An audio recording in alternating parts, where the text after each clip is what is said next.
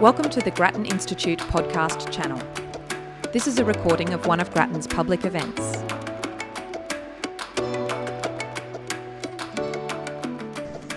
Well, good evening, ladies and gentlemen, and welcome to this special evening event co-hosted by the Grattan Institute and the Australian National University Energy Change Institute. My name is Ken Baldwin. I'm the Director of the Energy Change Institute at the ANU, and it's my pleasure to open the proceedings this evening. Before we commence, let me just start by acknowledging the traditional owners of this land, the Ngunnawal people, and to pay my respects to their elders past and present. So tonight we will be looking at Australia's prospects for a credible energy and climate change policy, ? And we will have a general discussion around this topic with our expert panel here this evening.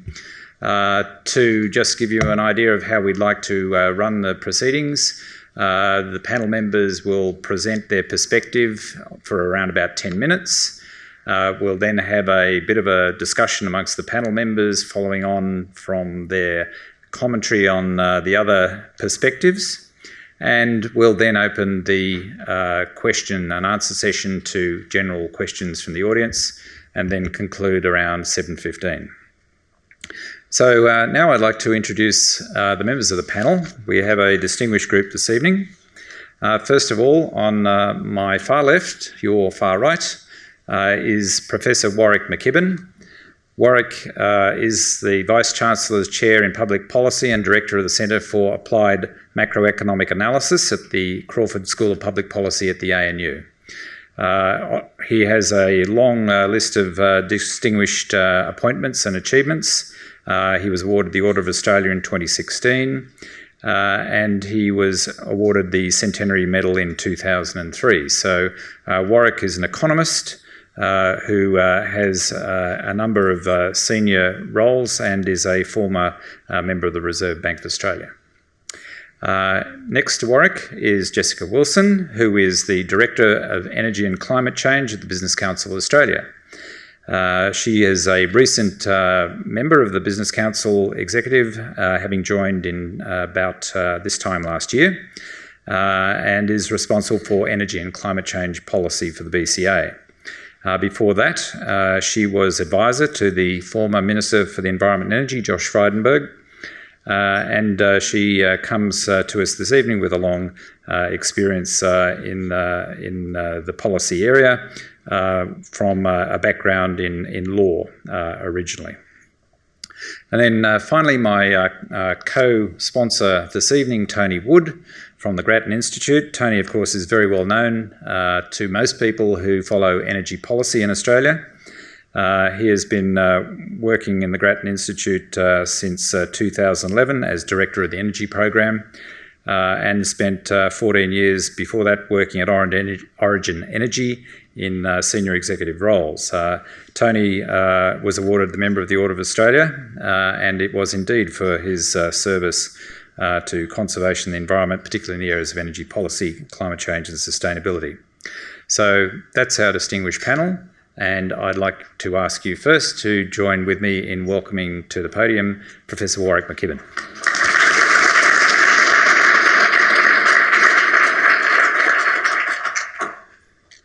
Good evening, everyone, and thank you, Ken. Thank you to Grattan and to the ANU for inviting me to participate in this panel today. For those who are interested, I wrote an op-ed in the Fin Review this week just to lay out the basis of my presentation tonight. And I know some of you don't like going behind paywalls, and so if you don't like that, it's at the Climate Change Institute at ANU, and you can also find it at the Brookings Institution website for free. So that's the source of my comments. What I want to do is first address the question, are we likely to have a credible, sensible climate policy in Australia? And my answer is actually probably now, because we've reached such a level of farce that really you have to start again. You can't keep tinkering at the margin with populist policies to move the debate one step forward, 5 steps back. And so I think actually you really do have the option here to get it right for the 75th time. how do you design it? And that's what I wanted to focus in my 10 minutes. Was what should you take into account? And there's a couple of issues which I think are pretty clear. And these insights come from the study I did for the Abbott government, which the Abbott government didn't know I was doing, which was what Australia's target should be in the Paris negotiations. So we did the modelling for that, and we came up with a target of 26 to 28%.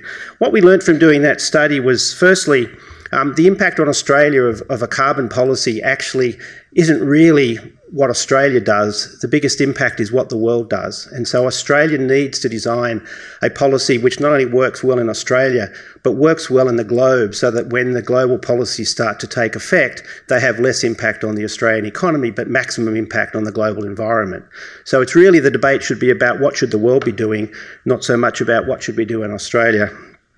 Secondly, in that study, and it somehow got through the censors, we showed that if Australia didn't participate in the Paris Agreement, then Australia would be better off, except if you took into account the uncertainty on policy causing very expensive energy investments, so that we put in place the cost of capital in actually a world where there was no policy.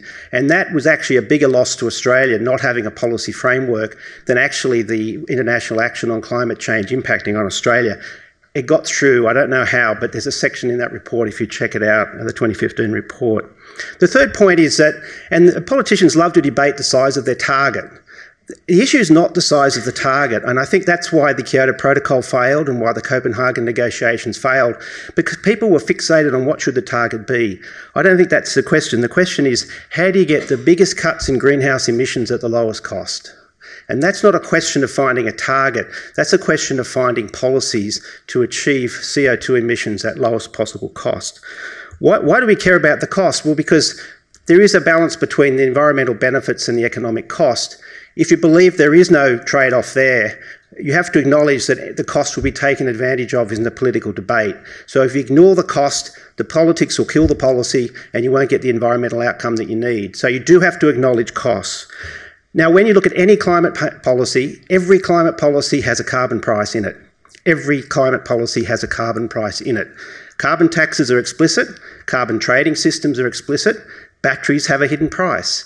Lots of climate policies have a hidden price, and the feature of most of these prices is they're much, much higher than the transparent prices that are in a carbon pricing system.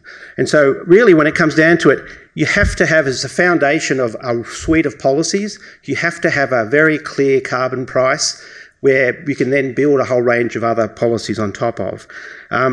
Another insight is that not all CO2 emissions come from electricity generation. In fact, in Australia, it's less than a third of the CO2 emissions that we need to worry about. So the policy that you need to design has to deal with not just how you produce energy, but how you use energy, how you use agriculture, how you clear the land. So the entire debate is focused in Australia on electricity generation.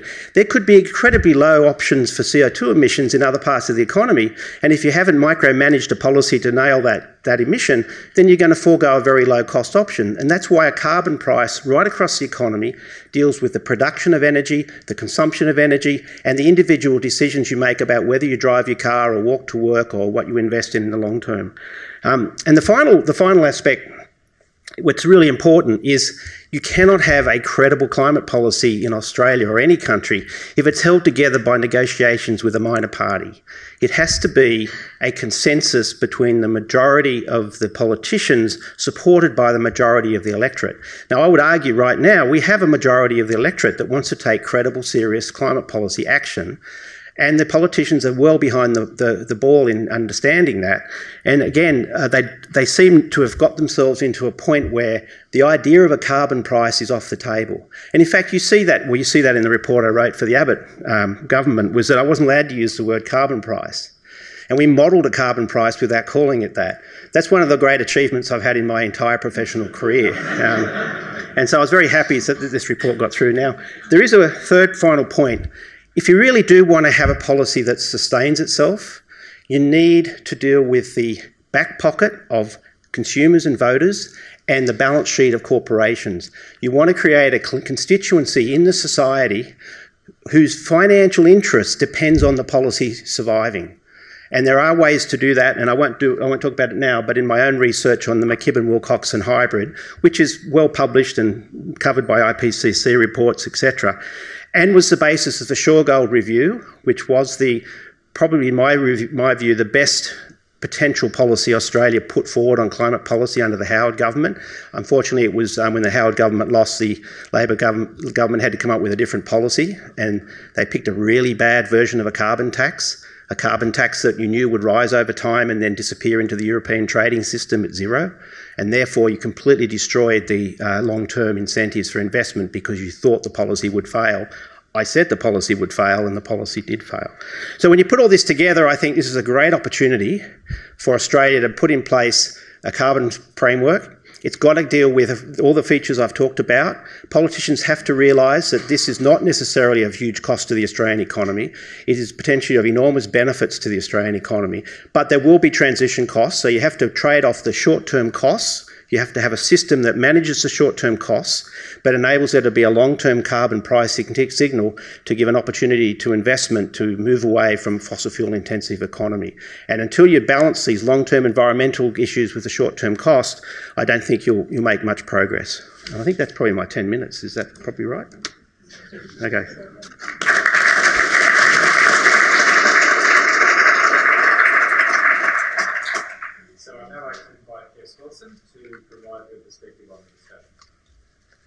Thank you very much, Ken, and thank you to Tony for inviting me to join the panel tonight.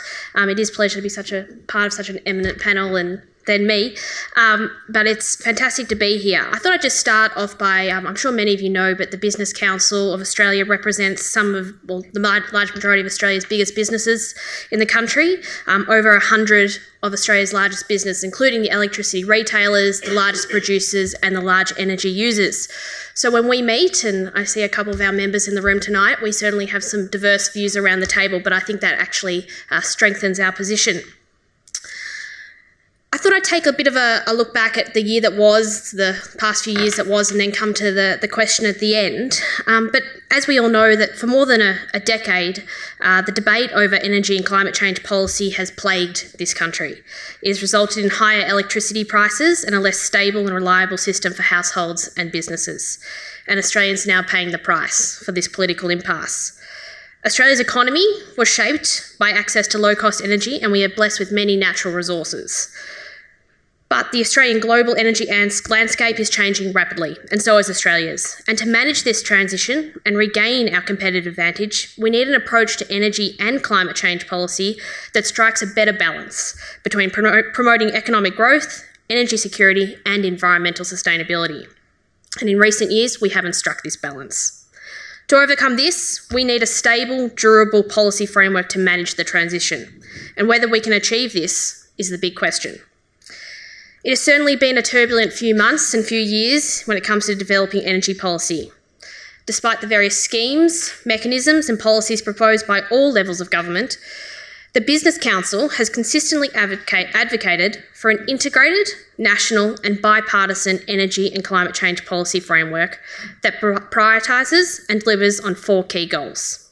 That is secure and reliable energy supply, affordable energy supply, a strong, internationally competitive economy, and of course, meeting current and future emissions reduction targets.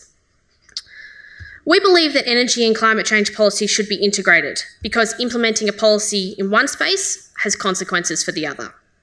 To date, Australian climate change policies have largely been uncoordinated and inconsistent with broader energy policy, poorly costed, and at times have operated in conflict with one another. At the height of this policy flux, there were over 200 government programs aimed at addressing climate change. This policy instability has created a volatile investment environment and hinders the transformational change in the energy sector. Competing climate change policies have also created complexity, cost and unintended consequences at a sectoral level, leaving an enduring dysfunction in sectors such as energy. So just to take a quick stocktake, since 2001, we've had the MRET, which is now the RET, although it's been increased and decreased a few times. We've had the CPRS debate, the ruling out, then the introduction, then the repeal of the carbon tax. The Emissions Reduction Fund was established and now is up to its 8th auction. The Paris Agreement has been signed and adopted, and we have a 26 to 28% national target, with a competing 45% target from the opposition. The current government launched their climate change policy a few years ago and ruled out an EIS in the process. The Finkel review was completed and made a raft of recommendations, including the clean energy target, which was eventually rejected. And then just this year, we've had the NEG rise and fall, the ACCC report handed down, and now industry is facing unprecedented government intervention in the form of the Big Stick legislation and underwriting new generation investment proposal. And it's in this environment we expect companies and investors to have the confidence to make long-term investment decisions. After a decade of policy paralysis and intervention into the market, businesses crying out for stability when it comes to energy and climate change policy. That's why we called the National Energy Guarantee a circuit breaker and a game changer. For the first time, we had a policy that put both affordability and reliability at the centre of the debate alongside reducing emissions to meet our international commitments. And because of this, it came with unprecedented support from large users, the energy producers, and electricity retailers. Unsurprisingly, the Business Council and our members were extremely disappointed when the NEG collapsed. And as our Chief Executive has said on time and time again, the problems that existed before the NEG still exist today. And while we understand the need to prioritise affordability, greater intervention and more regulation, including forced divestment, which even the ACCC rejected as an extreme measure, is not the answer, and it won't reduce power prices. According to the former Energy Minister, the energy market is going to require over $200 billion of new investment in the coming decades, and this requires stable and durable policy framework that sets out how emissions are going to be treated and how reliability will be achieved. The call for policy certainty from business and industry is sometimes perceived as a bit of an abstract concept. I understand that. So I thought I'd just touch on a few examples to provide a real world of how this is actually important when it comes to making the big investment decisions and how the lack of a durable policy framework impacts on companies making investment decisions in long-term assets. For example, Energy Australia has plans to invest in a $400 million gas power plant at its Tallawarra site in New South Wales, adding 400 megawatts of reliable capacity to New South Wales. But without knowing the policy framework in which this large investment will be made, it is very difficult to pull the trigger. Indeed, the Energy Australia Chairman, Graham Baddeley, just said this week that there was now too much uncertainty around energy industry regulation to invest in capacity. He said, "We're in desperate need of certainty before Energy Australia can proceed with new investment in new capacity that would replace Liddell, which we have on the drawing board, but will have uncertain returns until we have certainty around the direction of energy policy." Companies struggle to make investment decisions on 30-year plus assets when climate trajectories, and equally importantly, the means to meet that trajectory, are highly contested. Boards simply aren't prepared to make the big bets in that environment. Combine this uncertainty with the government's recent interventionist approach, forced divestment powers, and the added sovereign risk, the big retailers are understandably freezing their new investments. As Frank Calabria of Origin said just this week, leaving aside climate policy and government proposing to underwrite generation, how do I invest money with this bill in play, referring to the Big Stick legislation? There's no doubt that bad policy created this mess, and ill-conceived and rushed policy won't solve it. Policy durability is a critical issue for the Business Council and our members, and to achieve this will likely require a bipartisan approach. Sadly, looking to the future of the policy landscape at the moment, we have the two major parties and the Greens advocating for starkly different emissions reduction targets, let alone little to no detail or agreement on the suite of policies to meet them, whether that's in the energy sector or in the broader economy.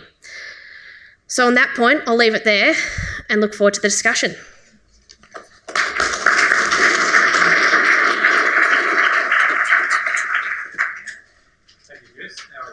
Tony Wood to present his perspective. Thanks, Ken, and good evening. Since Parliament's not sitting for a few months, I'm going to work on the basis that whatever I say no one will notice politically, and I can go to the heart of the political challenge. I think that is behind the issue that we want to discuss this evening, because we're not short of policies. I mean, some of them are better than others. I don't disagree with Warwick's point about what the nature of good policy looks like. Many of us get in the area of what would any policy look like, the way we've been. And maybe we'll try everything else first and we'll go back to where we should have been in the first place. And maybe that's exactly where we might go with Labor if there is an election which Labor wins next year.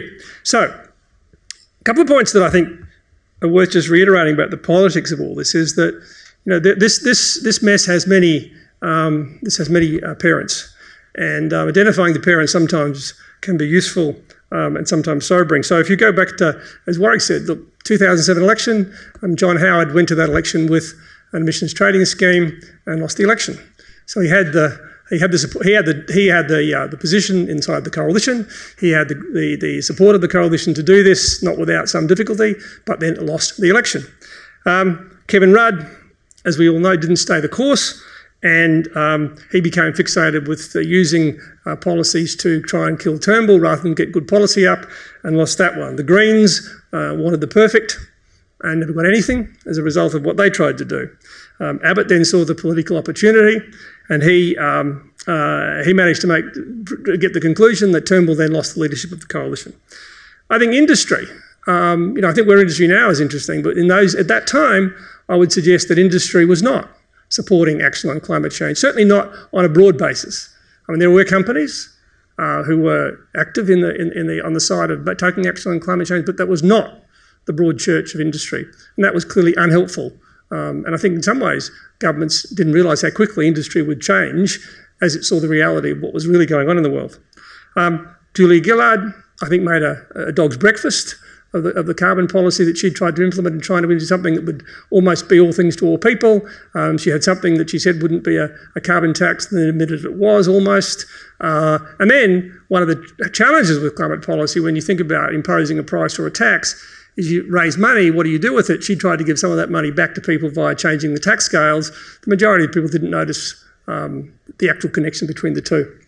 And then finally, Malcolm Turnbull, most recently, the complete opposite of what happened with Howard. Malcolm Turnbull had the support, I would argue, broadly, if he'd pushed forward, of the Australian people and the electorate. He lost the support of the coalition, and again, he lost that as well. I think one of the issues, of course, is that climate policy has been a surrogate for an ongoing debate around the fundamental philosophy of the coalition government, of the coalition parties. And until that's resolved, that will continue to be a major problem for them.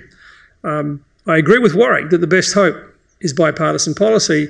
I'm not sure how we see that. And in particular, this is one of those areas where I think the best hope would be a policy that was introduced by a coalition government.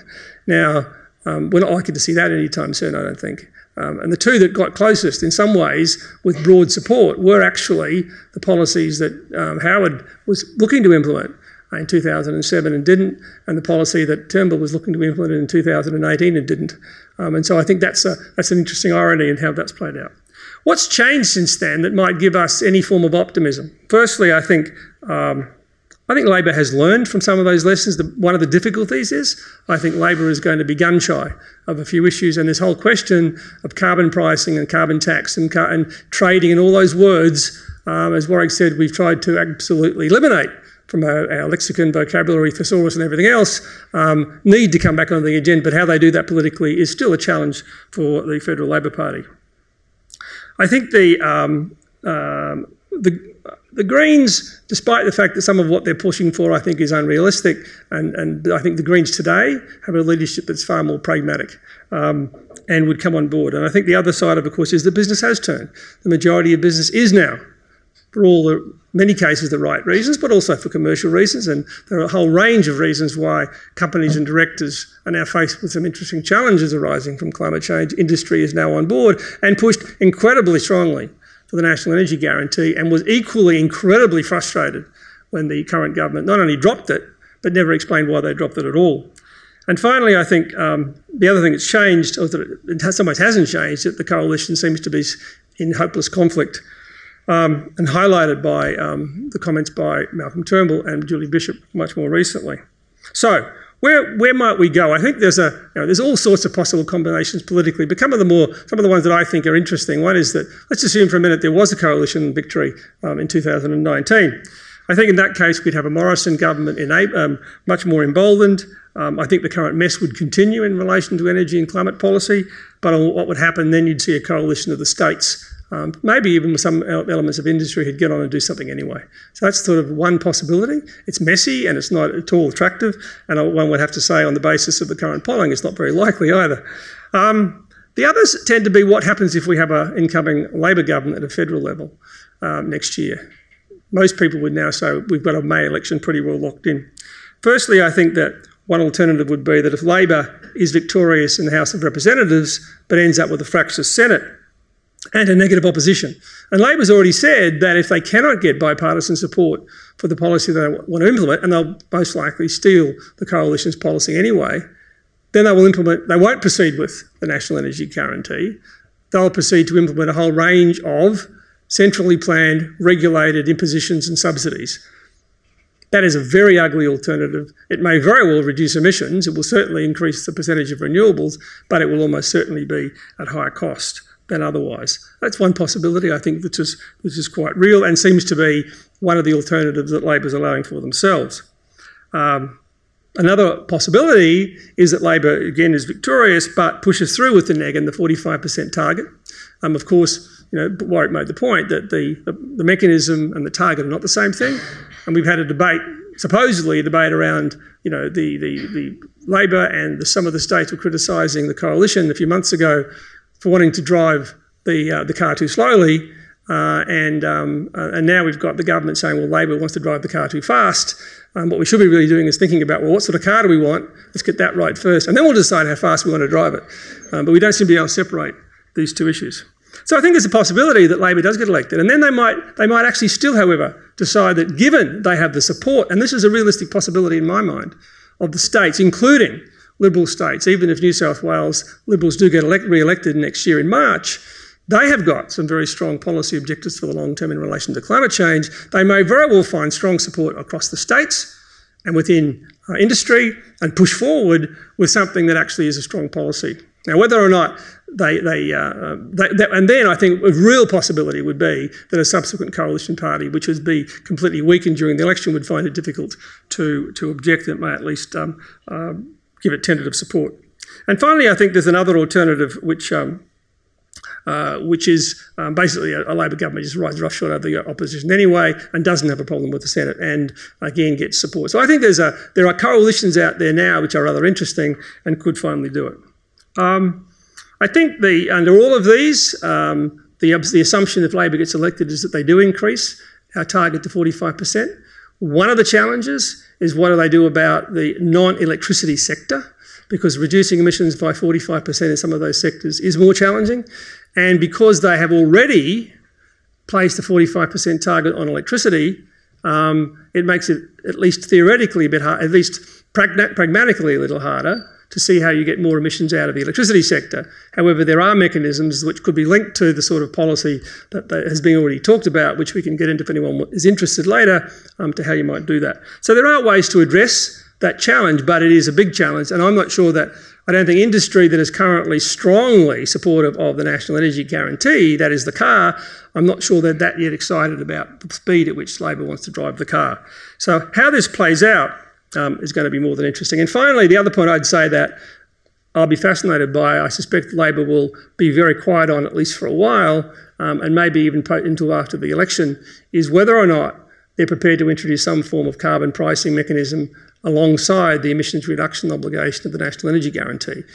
If they do, that would end up looking more like the emissions intensity scheme that Labor took to the 2016 election and that Frydenberg and Turnbull most famously dumped after an unfortunate and somewhat awkward radio interview that Josh Frydenberg did.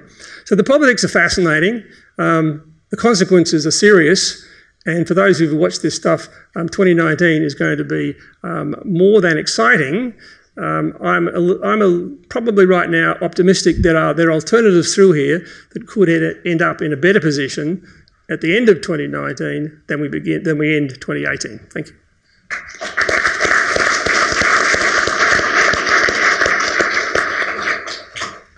Thank you very much, Tony. So now I'd like to have a bit of a discussion amongst the panel members and toss up a few curly questions that we might talk about for the next 20 minutes or so, and after that open it up to general question and answer. So first of all, if we look back over the last decade or more of government policy uncertainty in the energy and climate sector, what we saw, of course, following the removal of the carbon tax, and even the threat of a change of government which would remove the carbon tax, was a freeze on industry investment. And this freeze took place around sort of the early 2014 period, continued into 2015. And it's only more recently that we've seen industry showing an appetite to invest. And of course, since then, we've had even more uncertainty in the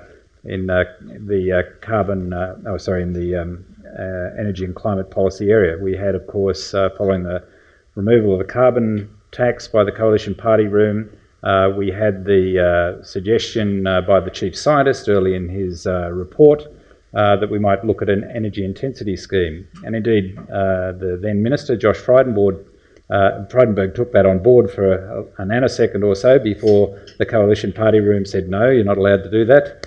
So that was withdrawn. Then the Chief Scientist said, okay, if we're not going to do that, we might need to look at a clean energy target. And then, of course, when the report was finally delivered, the Coalition Party Room yet again struck out an energy and climate policy and removed the clean energy target. And then, of course, just a couple of months ago, we saw with the removal of Malcolm Turnbull, the removal of the NEG by the Coalition Party Room at the same time. So 4 times in about 4 years, the Coalition Party Room has intervened at a level which has thrown energy and climate policy into chaos. However, having said all that, despite the hiatus in investment in the 2014-15 period, after that, industry started to take things onto their own responsibility, and there was an upturn in investment. Until we're now at the point where analysis at the ANU that we've done indicates that at the current rate of investment, which is over 5 gigawatts of renewable energy capacity each year, every year for the next couple of years, that potentially, if industry was allowed to continue that investment, then we could reach around about 50% renewables in the electricity sector by the mid-2020s. Way ahead of any prediction or projection, of course, but of course only if industry were allowed to undertake this investment. So my question is, do we actually need government policy to make this happen? And I'll throw that open to the panel. Who'd like to take that first? Look, I'll jump into that. Depends what we want. I mean, we don't need government policy to cause things to happen. Things will happen. Companies will invest, they'll do stuff, and they'll get on with doing things, right? What they'll do is things that are different, more expensive, less efficient than they would have done if they'd had credible policy and stable policy. And the word certainty, I think, is sometimes the wrong word. I mean, industry makes money out of uncertainty. That's how you invest on the basis of risks. That's what risk is all about. So I think the issue is, however, what we don't have is a predictable, credible climate policy framework going forward, and we haven't had one for a while. And so the specific example of the renewable energy target, Ken, I think is a great one where, you know, we had this almost the underlying target was being debated around various, is it 20%, is it 23%, is it 35%, whatever it was going to be, and how many gigawatts hours was that? And eventually, and it went from zero, which was at one stage Prime Minister Abbott was pushing, to where it ended up being settled after some bipartisan negotiation between Labor and the government, to where it is now. And then that created this wave of renewable energy that you talked about. The challenge, of course, is that right now, we've got really high prices. Right now, we've got really high prices. The problem is that people who might invest look at those really high prices and say, well, normally a market would allow us, we'd invest them on those really high prices, but we can see this wave of zero marginal cost renewables coming into the system, much of which is going to be subsidised either through the renewable energy target or through power purchase agreements underwritten by state governments such as Victoria. How can you possibly invest in that? So we end up with a complete mess right now. Now, that means we do have to unpick some of this and provide some direction. I don't think it's up to whether government companies are allowed to invest. It's whether or not they can invest with some confidence that the world will simply not change, because a government, Labor, coalition or whatever, state or federal, will intervene and start doing things of the sort that we've seen both the coalition and federal Labor talk about only in the last couple of months. And that really scares investors. Now, if we want to have a nationalised, renationalised, government-controlled and owned system, that would be a different debate worth having. But we sort of pretend we want markets, and as soon as the markets do what they are supposed to do, but we don't like it, then we suddenly try and intervene, and that's what scares investors. Can I just follow on to that? Because I've got a different perspective. I mean, I think the issue here is technology. Technological innovation is what is going to make a difference. And the question is, what drives technology? And there's some examples. 2 examples I'll give you. One is, in the US, the price of oil hit $150 a barrel. So people started to use horizontal drilling and fracking in a way to get oil, and that happened to also get gas, and it happened to be able to be used in cogen with renewables. And you got this massive penetration of electricity in the US, where in fact natural gas went past coal as a major electricity generator, and that is what brought down US emissions. It wasn't Obama's policy, and it wasn't the state government's policies as much as this fundamental change in the price of energy. I've just put 30 kilowatts on my roof, not because someone told me that I was part of the renewable energy guarantee, but because it's actually going to save me a lot of money, given my power consumption and the fact that I can sell it back to the grid. So I made an economic decision to, now that technology is such that the price of solar panels have come down so much and the efficiency of these panels is so great, that it's actually in my own self-interest to do this. So I think the issue here is where government's role is to actually give the price signals that let the technologies evolve which solve the problem, and not get, as Tony said, not get in the way of the technological revolution that can be have a big impact on this problem. Indeed, and you must have a very big roof. So Jessica, from an industry perspective, I mean, this equation that Tony's outlined, that the uncertainty around what's going to happen in the future drives up the perceived risk. This drives up the cost of finance, and that drives up electricity prices. So if a government is serious about keeping electricity prices down, shouldn't they be looking at introducing policy certainty by coming up with a scheme that can be agreed to by both parties moving forward? Isn't that the best way to drive prices down? Absolutely. I couldn't put it better myself. If only we had both sides of the table coming and forming that view, but unfortunately we're sitting in a situation where there's not that. I think picking up on what Tony said around the fact that business will get on and they will do what they can in any environment, that is true.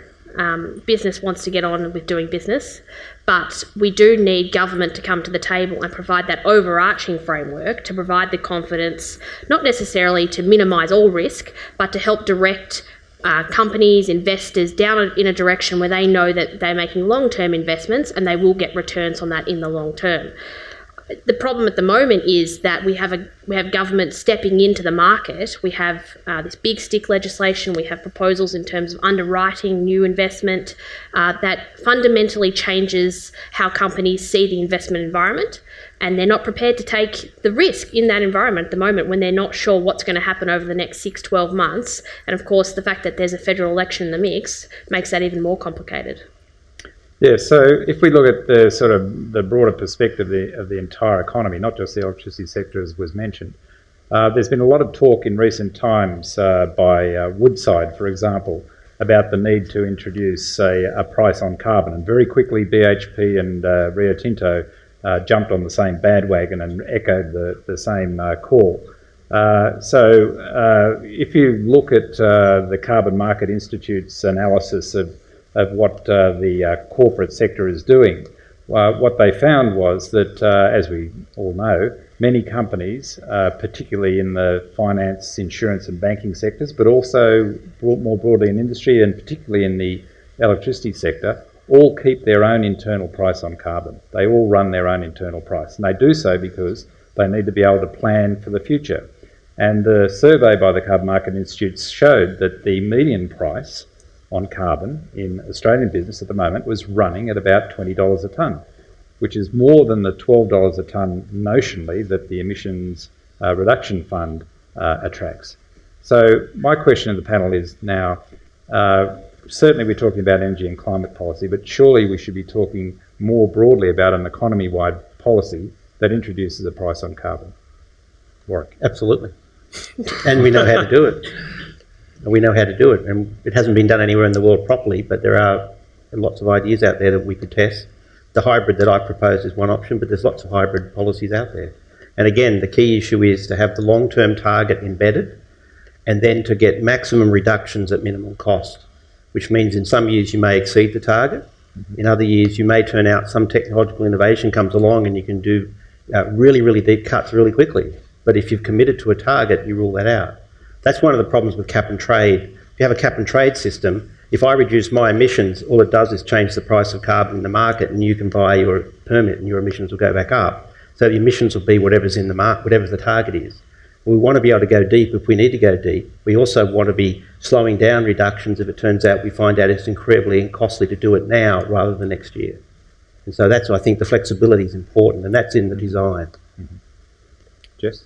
Absolutely as well. I think the business community and the Business Council has been on the record for some time saying that in the long term, obviously at the moment we've had sort of this sector-based approach. We've seen the safeguard mechanism, we had the NEG on the table, and while we supported those policies because they were going to provide that durable framework in those sectors that our members desperately wanted, we did say that in the long term we need to think about how we can put this into a whole of economy approach to ensure that we do have least cost abatement across the entire economy, because if we keep going down the track of sector by sector, that's only going to drive up costs in the long term.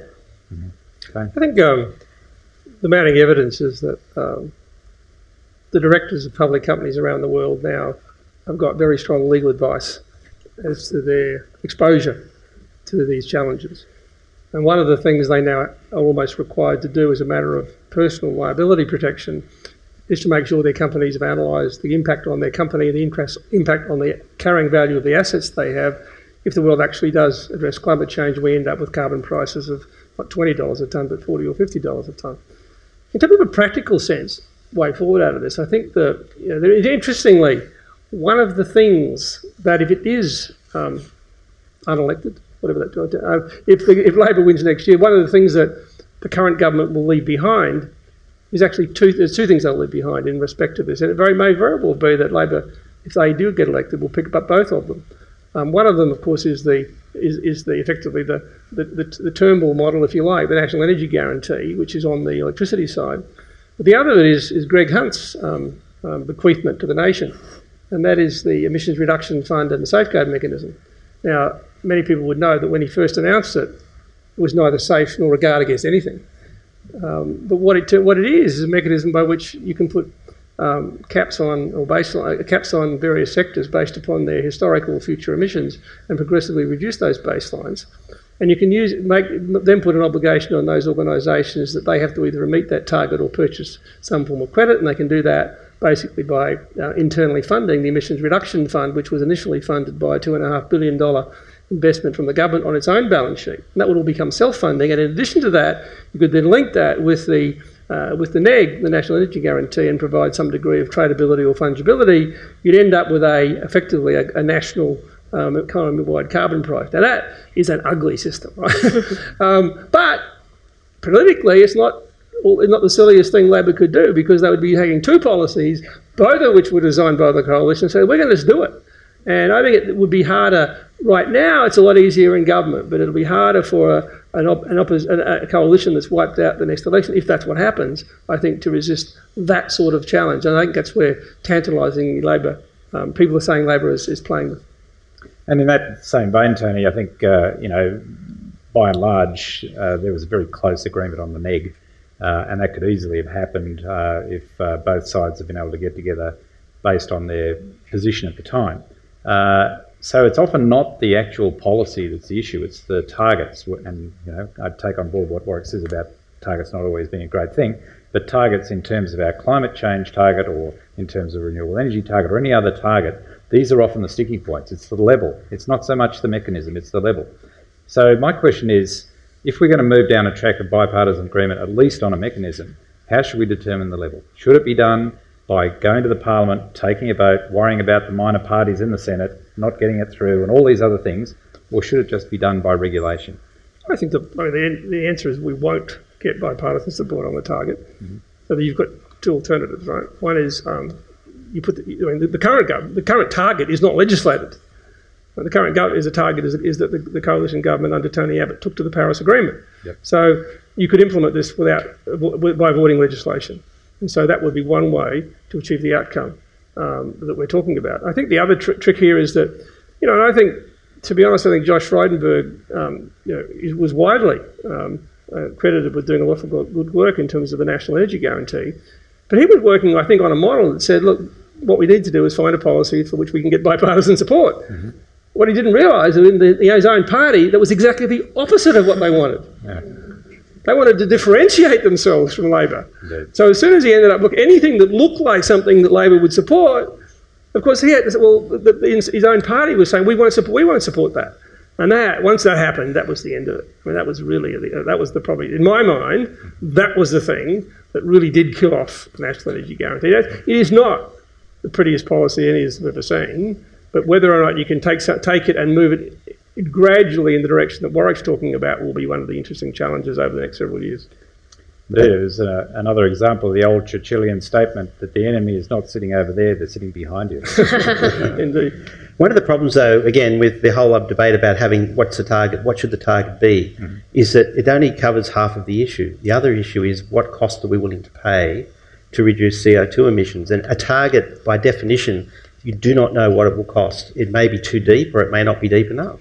So you need a policy that will give you the deepest cuts you can possibly see. My favourite target would be zero emissions in 2050, a linear reduction between now and then, and a mechanism which then allows that to be varied over time if the costs were high in some years or low in some years. And so it's an adaptable policy. You need a policy that's adaptable in this world because the world is highly uncertain. Go back to the Kyoto negotiations where everybody thought China should be taking a binding target. Look at what the world's projections of CO2 and energy use in China was in 1996. Nobody predicted China would have a boom in 2000 to 2010. They would have just walked away from the Kyoto Protocol, as other countries did, because their emissions were just far too high, because people's predictions were wrong. That's why the Labor Party policies all failed, was because their advisors predict the wrong world in the future. And so when the European trading system wasn't this magically wonderful thing, but actually almost blew up the European economies and collapsed, then people walked away from it. So the future is uncertain. A policy of a target is a certain target in an uncertain world. It will probably fail. So you need this adaptability. You need at least two dimensions to the approach, the cost and the benefit. So you're saying that you should specify an end point, but you shouldn't necessarily specify the trajectory in detail getting to the end point. No, you specify exactly what the trajectory is and on the average. end point. No, you just say this is our target, mm-hmm. and now we're going to create a system where in a market mechanism, if it turns out when everybody's done everything they can, it's too expensive to hit the target this year because you put a cap on the price of carbon, then those emissions will come in the future. And if it's cheaper to do than what the target is, you can actually bring those future emission reductions to the present. That's what you want. So when you get to 2050 and you look at the path won't be a linear reduction. It'll be something that's wobbling around. Right. But you couldn't predict that back in 2015 or 2019. You certainly can predict it in 2050 when you look backwards, but it's too late. So you need a policy that's adaptable but credible and allows for this flexibility. Mm. Yep. I'd agree with what Tony said about the fact that I don't think we're going to see bipartisanship around the target, certainly not before the election. Mm-hmm. I think we've seen that already with the Labor Party, federal opposition picking up the neg and saying they're going to take that to the election, and the response from the government is to purely focus on the 45% target as for their reason not to support the National Energy Guarantee, even though it was a policy that they designed. So I think that's a clear example of where we're not going to reach bipartisanship around the target. And to further Tony's point, I think there are many within both sides of politics who don't want to reach consensus on that because it does separate them and provide them with a platform to run on towards the election. I think that your point, Warwick, around focusing on what the target should be is a problem. We have so much debate around that rather than talking about how we're actually going to achieve emissions reduction across the economy. If we spent more time talking about the right policy settings and how we're going to achieve it, and less time focusing on what that target should be at a future point in time, I think that we would bring more people together with us. I think it gets a little bit lost, particularly in the public, around just talking about targets and not explaining to the public what that actually means, how this is going to be achieved and what impact it's going to have on them and what the trade-offs are going to be. Well, Ken, the other thing about this is that one of the things that I think our politicians have singly failed to do is actually come up with the compelling narrative to the Australian electorate as to what this is all about. I mean, we've ended up with this crazy debate. I mean, the minutiae around all these various mechanisms is fascinating for people like the people on this panel, but most people don't give a shit about this, right? Yeah. I mean, just the acronyms. Largely, if we agreed we're going to get anywhere near zero emissions by 2050, there's different mechanisms that could do it. I mean, and most of the ones we've already talked about, and you mentioned them all before, could have head us there. They'd all be different cost levels, and ideally you want the one that's going to get you there at lowest cost, as Warwick said. But that's where that's the sad thing about this. And I think the government that really will win this and could win it for a while is the one that actually develops the compelling narrative and doesn't take the Australian people for granted, doesn't pretend that coal's going to be there forever, therefore we should support coal, even when coal is clearly moving towards its terminal end, but not for a while yet. And secondly, those who say, well, we're just going to do it in the Sododl, it's not going to cost anything. Of course it's going to be costs, at least in the short term, until we do the technologies come through that drive down the cost. So both sides have been guilty of not telling people the reality as it should be told. And that narrative is what we desperately need. And that the political leader that does that, I think, will capture the Australian people on this issue. So given that we're unlikely to get an agreement before the election, we'll see two parties going head-to-head in an election with different policies, or maybe one with no policy and one with a policy, and an election that has a likely outcome of a party coming in that will definitively, at least for the moment, introduce a policy to align energy and climate. And my question is that going to be a little bit like the GST? You remember the GST? Labor were taken kicking and screaming to an election that they lost. John Howard introduced the GST. There was a lot more kicking and screaming while that happened, but after it happened, Labor went completely quiet. So my question is, will this resolve the internal issues within the coalition afterwards, and will everything go quiet? Or will we see a continued rearguard action over coming years that white ants whatever policy comes in after the election? I think one of the dangers of that is if we have a Labor government come in and implement a policy, energy policy, whether that's a neg or some form of the neg, and then we have an opposition that says they're going to repeal it, is that does nothing for certainty or stability in terms of investment. And that's what we saw with the carbon tax, in that it was introduced, but immediately it was said that it was going to be repealed. Right. So it did not create that sort of stable investment environment. So I think a lot depends on what happens in the outcome of the election, if it is an incoming Labor government, if that is what the electorate decides, then depending on who remains in the coalition, who the leader is. But I think there is potential for it to be in the future Labor government supported by an opposition. So my view on this is that the Labor Party proposals are not sufficient to do any sort of serious emission reductions in a different world. So all of a sudden the international agreement moves down a different path. Batteries to poor people, subsidies to batteries, where poor people are subsidising wealthy people to bring down the price of batteries. That policy is flawed, and it does reduce emissions, but not by very much. Right. And it's like the GST, it's a wealth transfer. Mm-hmm. And so with the GST, it was a revenue-raising project. With the climate change policy, it's a totally different set of issues. You want a policy that can be rapidly ramped up if you want to cut more quickly, or rapidly slowed down if no one in the world is doing anything. You don't want Australia to be at the front cutting to zero emissions if the whole world does nothing. So I think you need that flexibility to do as much as possible at low cost. And the Labor policies aren't general enough. They're specific to capture the marginal vote in certain areas, in my view. I think the the trick here is that it seems to be very difficult for politicians to look at a policy that would actually work and then implement it without then doing a whole lot of other things that stuff up the very policy they've just decided to implement because it might work.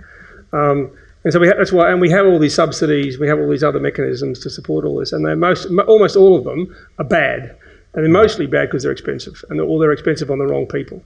I think, for me, of the scenarios I talked about before, for me, one that might very well have the best chance, and this is my poor naive optimism in December of 2018 for 2019, is that there's such a strong coalition between federal Labor, industry, customers and suppliers of energy, and the states, that it will be very difficult. If they get that act together, it will be almost difficult, if not impossible, for a weakened coalition opposition, if that's what plays out, to oppose it. And once that happened, I think we'd then have a chance of getting the GST type argument where it becomes part of the furniture, right, and life moves on. And we'll wonder what the hell was that all about. Indeed. But that's my best hope. It'll be dashed almost certainly, but I remain hopeful that could be a real possibility. Yep. Well, on that note of optimism, we might now open up to questions from the floor. Can I ask that you identify yourself when you ask the question and that we engage in a respectful discussion? And if I detect a hint of commentary rather than the question, we might move on to the next questioner. Jenny Goldie from Climate Action Monero. Ken, you said that $20 was already embedded into industry policy for a carbon price. I think Warwick said that globally there may be one of $40 or $50 introduced. Notwithstanding all the discussion we've had about bipartisanship and so on, what would be an ideal carbon price, assuming that we could get one in? I mean, given that Woodside and BHP and so on are in favour of a carbon price now, I mean, surely it would have to be above $20 so that we wouldn't be rocked if there was a global carbon price. So what do individual members of the panel think that an ideal carbon price would be? So don't forget that we're not talking about a static situation here. This is the current snapshot in time that indicates that a carbon price is more or less of the order of $20 a tonne. What industry won't tell you is what their trajectory is for it going forward, because that's what they're basing all their planning on. But it is going to go upwards.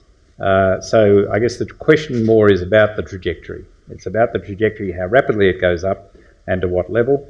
And I would suggest a carbon price that works is an ideal carbon price. And so if people adopt it and they run with it, and it then kicks off a market that allows people to trade, and that goes forward based on our Paris goals to provide incentives to allow that trading to happen, then that's ideal.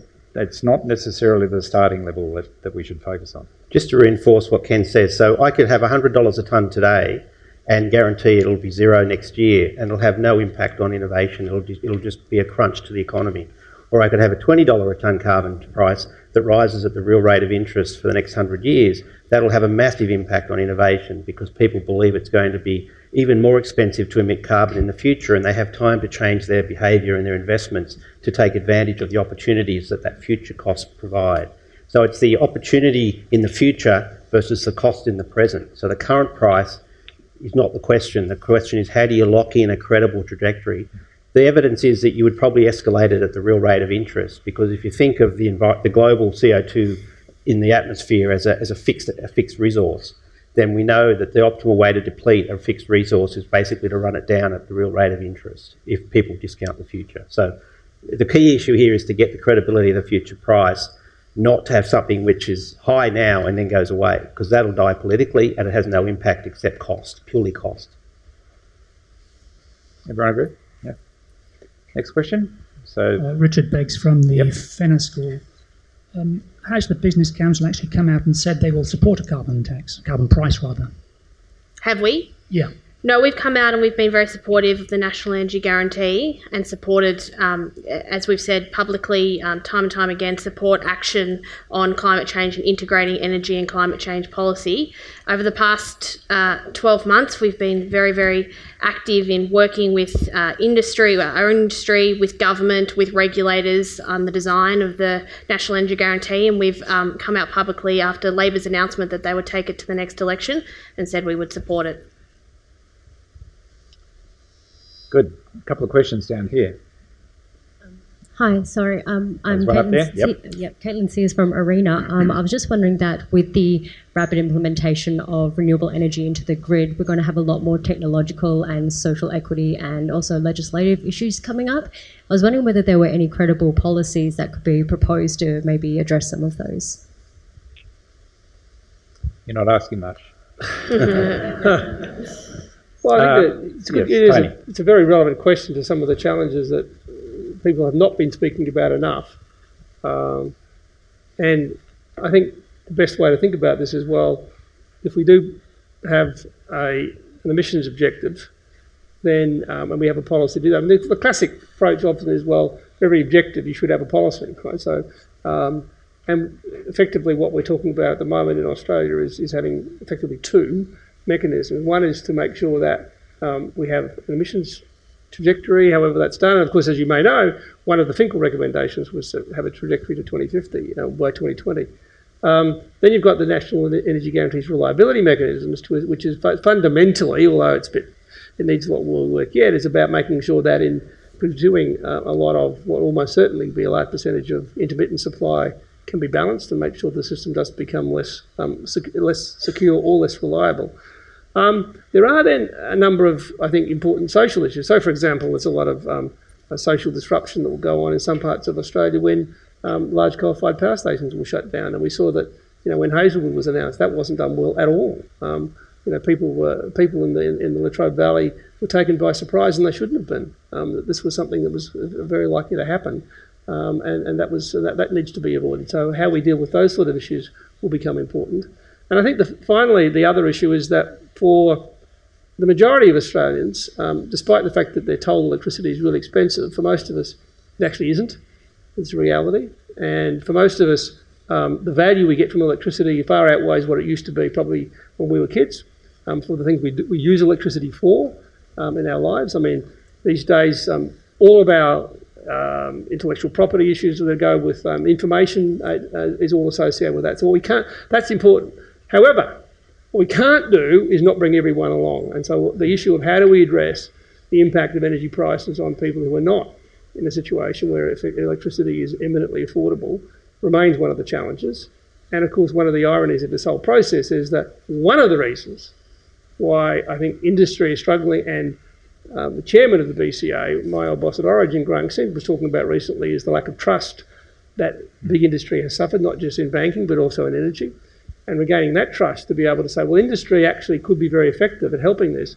The history in the short term has been not very good. And so that's why you see governments looking to intervene on social policy issues and enforcing mechanisms like, some sort of default price on electricity and so forth at the retail level, which probably isn't the best way to do it. But in the absence of being able to trust big business, I think that's where you end up, sadly. So there is some messiness there yet, and I think there are several policy issues yet to be properly addressed in this debate. And I think, it's important to reflect on the social equity issues. We just ran a forum at the ANU on social equity and the energy transformation. And, already it's important to recognise that there is social inequity happening right now. Certain sectors of society can put solar on their roofs and battery in their garage and benefit from the energy transformation.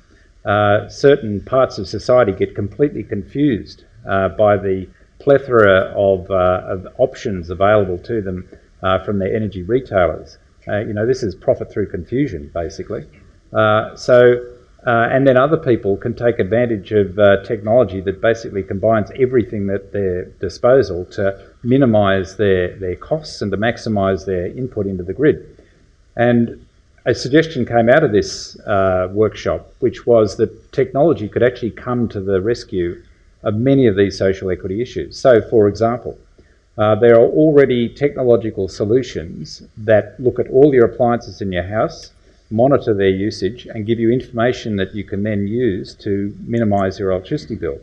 Now, at the moment, that information is hidden to most consumers. You know a lot about what you generate on your roof. I've got an app on my phone that tells me right now what I'm generating or what I did during the day. But I don't have an app that tells me what I use. And so there's a one-way street when it comes to information that should be reversed. So imagine a world in which the computer that ran your household to do all these wonderful things also looked outwards. And it looked at the offers on the retail market for electricity, not just for off-peak and peak, but at any time of the day, dynamically varying the usage in the household, the ability to export, and then to make choices about which retail offer best suited the demand profile of that household.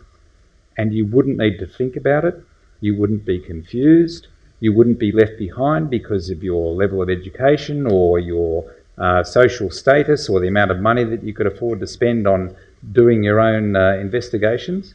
That could address the social equity issues outright. And maybe that's something Arena should be looking at. Technological solutions for social equity. Can I just add, I think I agree completely, but there's another aspect here, and that is the idea that the right to emit CO2 can be valued and it can be turned into a financial asset. And you could take all of Australia's emissions until 2050 and create them into permits, which you can then, it's not a carbon tax where the revenue gets reallocated, it actually is a permit that someone buys and someone sells. You give half of all those permits to every household in Australia.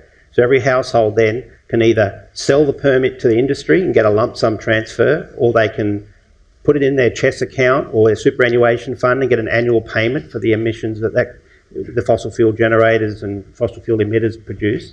So you can create a financial system. It's like when AMP was privatised, you basically distribute the shares in the environment, and the other half you give to industry. You give it to them. You put them on the balance sheet of the biggest greenhouse emitters, and then they've got two assets to worry about. They've got their fossil fuel intensive assets and their carbon assets. And guess what? The carbon assets value will be going up as the fossil fuel intensive assets are going down, and some of the biggest emitters could turn into funds managers and carbon traders because they make more money out of that than they do out of emitting CO2. So you can be very creative in taking the environment that doesn't have a value, giving it a value, a commercial value, and giving those rights to the people and to the industry. Keep it away from the politicians who allocate it to their friends or to their groups of special interest. Keep it away from the bureaucrats who want to use it for their next pet project. Keep it in the market, keep it in the group, in society, and let that money churn around and reduce emissions more efficiently at lowest cost. That's how you solve some of these big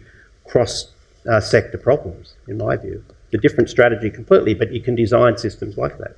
And indeed, I think just as a free bit of advice to Arena, not that I'm offering free advice, but Arena focuses on technological solutions and the transfer of that into reality and the driving then of transformation. Maybe what we should be looking now are sociological and human sciences solutions, because they will be the biggest drivers of technological change. It won't be the technology itself that's put out there on a plate. It'll be the economic and the social drivers that we introduce through policy. So that might have a bigger impact than investment in technology in the decades to come. Next question. Yes, hello, Robert Glasser. I'm with ASPI and ANU Crawford. I'm not sure if this is a question about the narrative or about the targets, or maybe both in some ways, but if we look at the key events, recent events, one is, of course, the defeat of the NEG. The other is the unveiling of Shorten of the Labour energy policy. But a third was the release of the latest, in a sense, scientific assessment, the 1.5 degrees of warming special report from the IPCC, which really highlights that it's virtually impossible, it seems, to keep warming to 1.5 degrees, that 2 degrees will be extremely difficult. And of course, if you look at current commitments, we're on track for between 2 and 3 degrees, which the report says will have really the difference between 1.5 and 2 is exponential increase in impacts, including loss of the coral reefs at 70% of the reefs at 1.5 degrees of warming. So are we leading to a question? So, no, this is my question. it would be wonderful to hear from the panelists what you think the implications are, if any, from the release of that report to the arguments you're making, whether it's about narrative or targets. Thank you. A sad answer, 0. Mm-hmm. That's the tragedy of more information doesn't help solve this problem. In fact, I think it goes to your point before that there's so much information out there, and it's been quite terribly conveyed to the public as to what should be listened to, what shouldn't be listened to, what are the facts, what is the message, what is the narrative. There's just so much information from all sides of the debate out there that I think it all gets lost into one big "this is too hard" from many people out there. You saw specifically the response of the Saudi government to that report. Oh, there's too much uncertainty in the report, we should wait another 3 years. So again, I've been involved in this since 91, and I fought quite strongly against the approach of the Kyoto Protocol because I figured there was too much precision and it didn't deal with uncertainty, and everyone went for the targets. Now we've wasted 20 years. If we'd started taking actions 20 years ago, we'd have a lot lower emissions than we do today. Now, the problem I have with putting the targets in terms of temperatures is we actually don't know with any precision 1.5 versus 2.5. So if we're arguing about are we going for 1.5 or 2 and spend 3 years arguing about which temperature we're going to go for without actually coming up with any policies or any commitments or any actual tyres hitting the road to get this thing solved, you just shifted the debate from the 1996 debate to a new debate when nothing is done because people are going to argue about the temperatures. And I think that is a real problem. And those temperatures were made they were created by politicians to take the science and summarise it in a way which was politically sellable. But that's not what the scientists think about these temperature increases. They have a different view. There's a scientist next to me. Who will agree with all the previous opinion. Hugh Sadler, I'm an honorary associate at the Crawford School at ANU.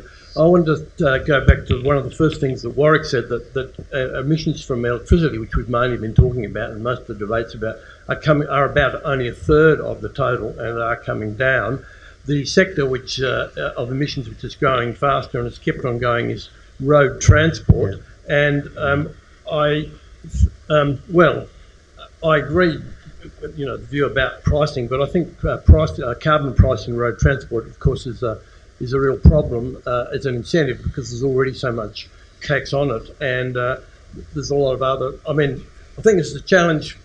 And this is my question: to say that just a price and not much else. I see that you're really going to need some rather specific mechanisms, like maybe fuel economy standards, road user pricing, and an array of other things. I just wondered what the panel thinks about what we should be doing about road transport emissions. Yeah, because on extrapolation, they'll be the biggest source of emissions. So, Hugh, I didn't say that the carbon price was the answer to anything. No, it's a platform in which you have to build a whole range of policies on top of.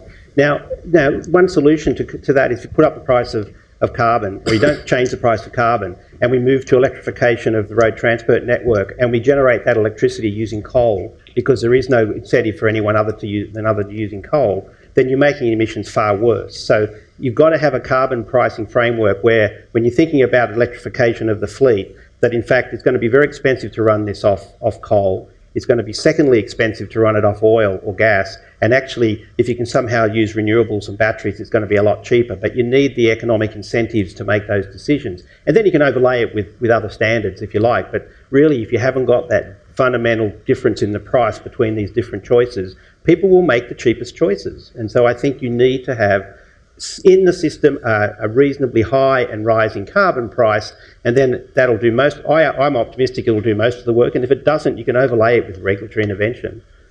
Again, the US oil revolution, I think, is a good example. The sulfur dioxide trading mechanism in northeastern US was a great example. We don't know how people will respond, but there's enough examples that they do that it's worth making that the foundation and then building on it. Yep, question here. Andrew Campbell. There's been a lot of focus on the cost of various abatement options. Not much debate about the cost of doing nothing. Mm-hmm. We've just got a scenario now. Many years ago, I was a forester involved in fighting fires, and we could save a lot of money by sharing our firefighting aircraft with the Americans. They use them in the winter and we use them in the summer. We can't do that anymore. They're still in California now. They should have been in Australia already. And the cost is astronomical, the costs on the reef. So we need a mature debate about the cost to the economy and the cost of Australia not being at the front of this. If we took the same attitude to litter or other forms of pollution, of waiting for the rest of the world to do stuff, we'd be in a very different situation. So how do we get a more mature economic debate around this that looks at all the costs on both sides, not just of doing stuff, but of not doing stuff, when a big chunk of the press is still giving overdue prominence to denial?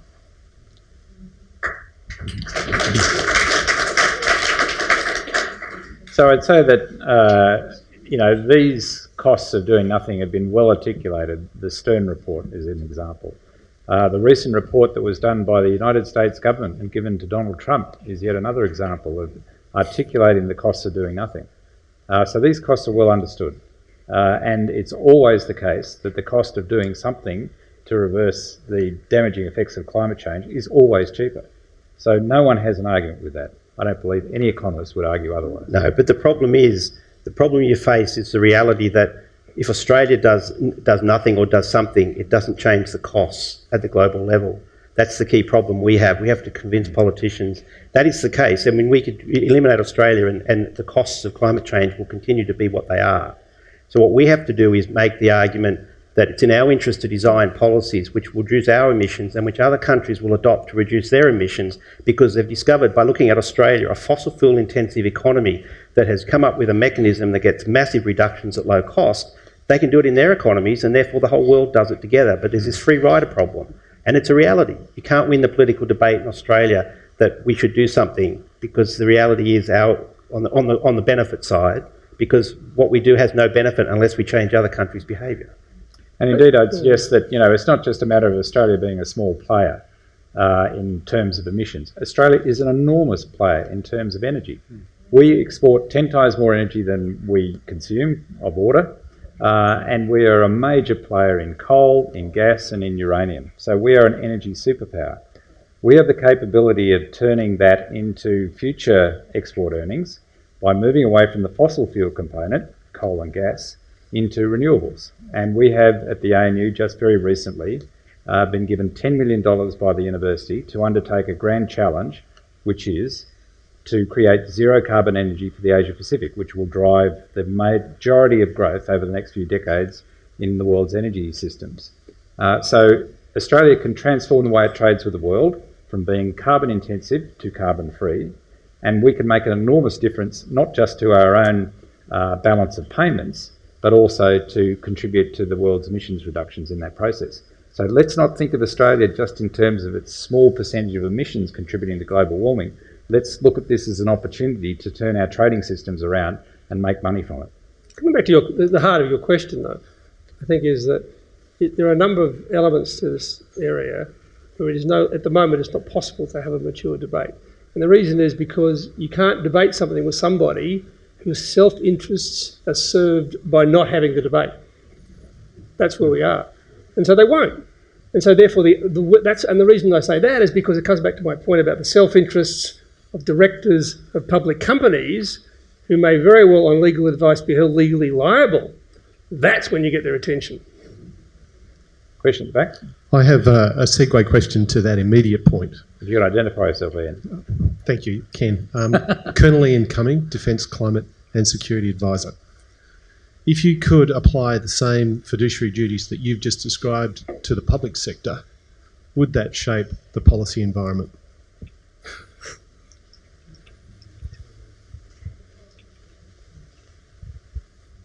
To the public sector? I think to politicians.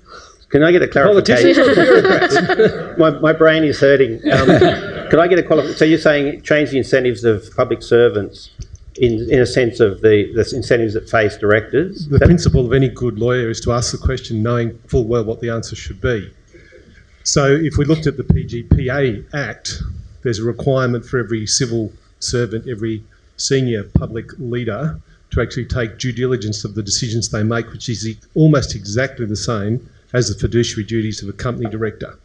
Why are we not at the position where our leadership is making decisions consistent with that of company directors now under the TCFD? Interesting question. Yeah, I don't know the answer to it. I'm not sufficiently across the regulatory side of things. However, as Tony pointed out earlier, company directors are now facing the due diligence that is required of them to have a plan going forward for addressing their emissions profile. And shareholders are expecting that. So it is, I think, behoven upon the leadership of this country to face a similar glare of the public light on their decision-making processes with the same outcomes in mind. And, in terms of politics, the election is the point at which they're judged. I don't think you could apply the same blowtorch to public servants because they're doing the bidding of the government. But nonetheless, I take your point that if company directors need to report to their shareholders on this, then politicians need to report to their shareholders as well. It has been difficult for our bureaucrats to give robust advice to ministers on some of these issues, I would suggest. And I'm not sure how you would change that in our current system. You could force ministers' superannuation funds to be invested in the decisions that they make.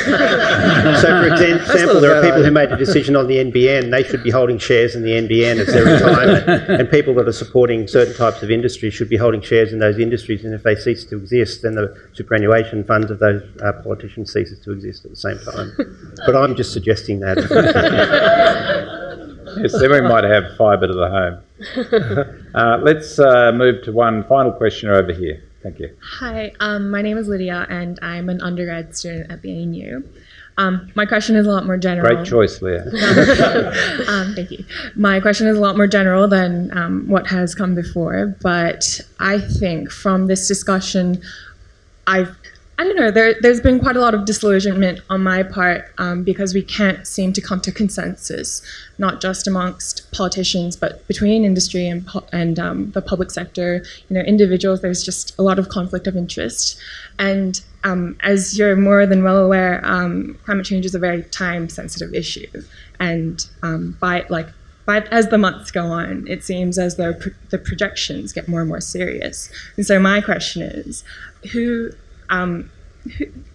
has the most potent, weapon or the most potent vehicle to get this sort of solution going? Or if there is a solution, what needs to happen for something to happen, if that makes sense? Well, I would say that the electorate has the strongest voice, and come the next federal election or state elections, they will. I think climate change and energy policy and broader climate change policy will be a big issue at the election, and the electors will go to the ballot box and have their say on it. I think they've got the most important say on the matter. So I'd say you need two things. You need a good idea, a good policy idea, and you need a leader. And if someone can lead and actually explain why this is a good idea and implement it, that's the key ingredient. And we haven't had that for a very long time. I've had good ideas, sorry. I shouldn't dump on my own ideas, but we haven't had good leaders. I think the two of the things that are happening now, many people thought this was a boiling frog problem. The problem is the water's getting hot now. We thought it was going to get hot, not for some time yet. And the second thing is that it is the classic economist thing of the tragedy of the commons, where it's in everybody's self-interest not to do anything for a while yet. And so that leads you to the conclusion that things have to get worse before they even have any chance of really being adopted. And so, the sort of things that was referred to in relation to bushfires before has to happen more and more in more countries and so forth, which is a terrible outcome if that's what we have to achieve. However, on the positive side, I actually think we're in a position where, despite some of the silliness, and I mean childish silliness of the last 10 years, we may very well get through this. And I don't know, I don't necessarily yet see the leadership that Warwick's talking about coming from someone like Bill Shorten, for example, but it may.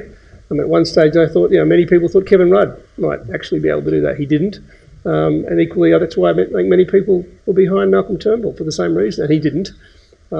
So we now live in some expectation that someone else may emerge from this to not only combine the policy mechanisms but also that narrative to bring, because I think people will adopt it, and they are. Most people are seeing what's going on, and I think the majority of people do see action on climate change, but equally action on our energy systems broadly. Because remember, we talk about electricity, but energy is responsible for something more closer to more than 80% of our emissions. So it is an energy problem as much as it is an electricity problem. So my final comment tonight is I'm much more optimistic right now than I was at the beginning of this year.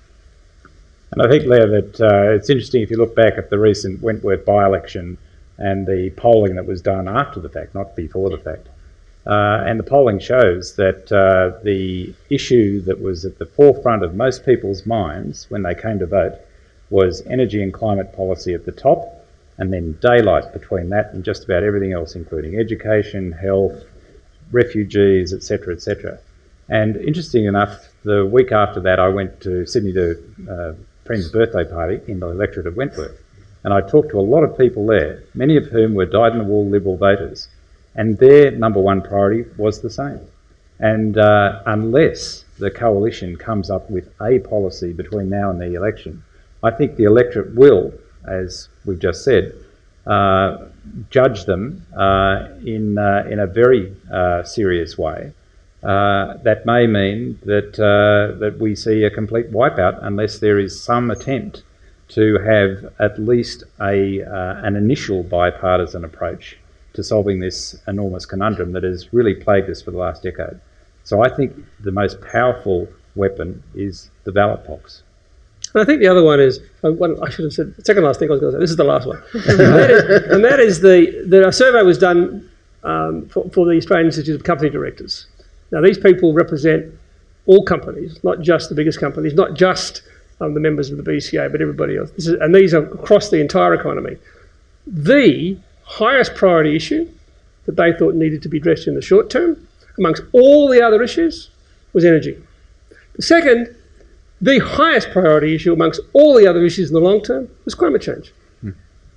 There is a powerful group who could, I think, with the right political leadership, make a big influence, as well as the voters. So on that note, I think we might wrap things up. I'd like to, first of all, thank the Grattan Institute, Tony and Megan. Thank you very much.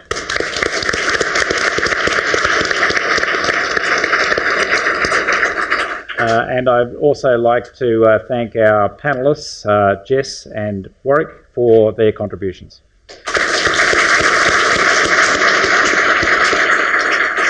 So thank you all. We have maybe an opportunity to have a quick chat afterwards before we have to leave the building. But thank you once again, and we look forward to seeing you at yet another Grattan and ANU Public Policy Evening. Thank you.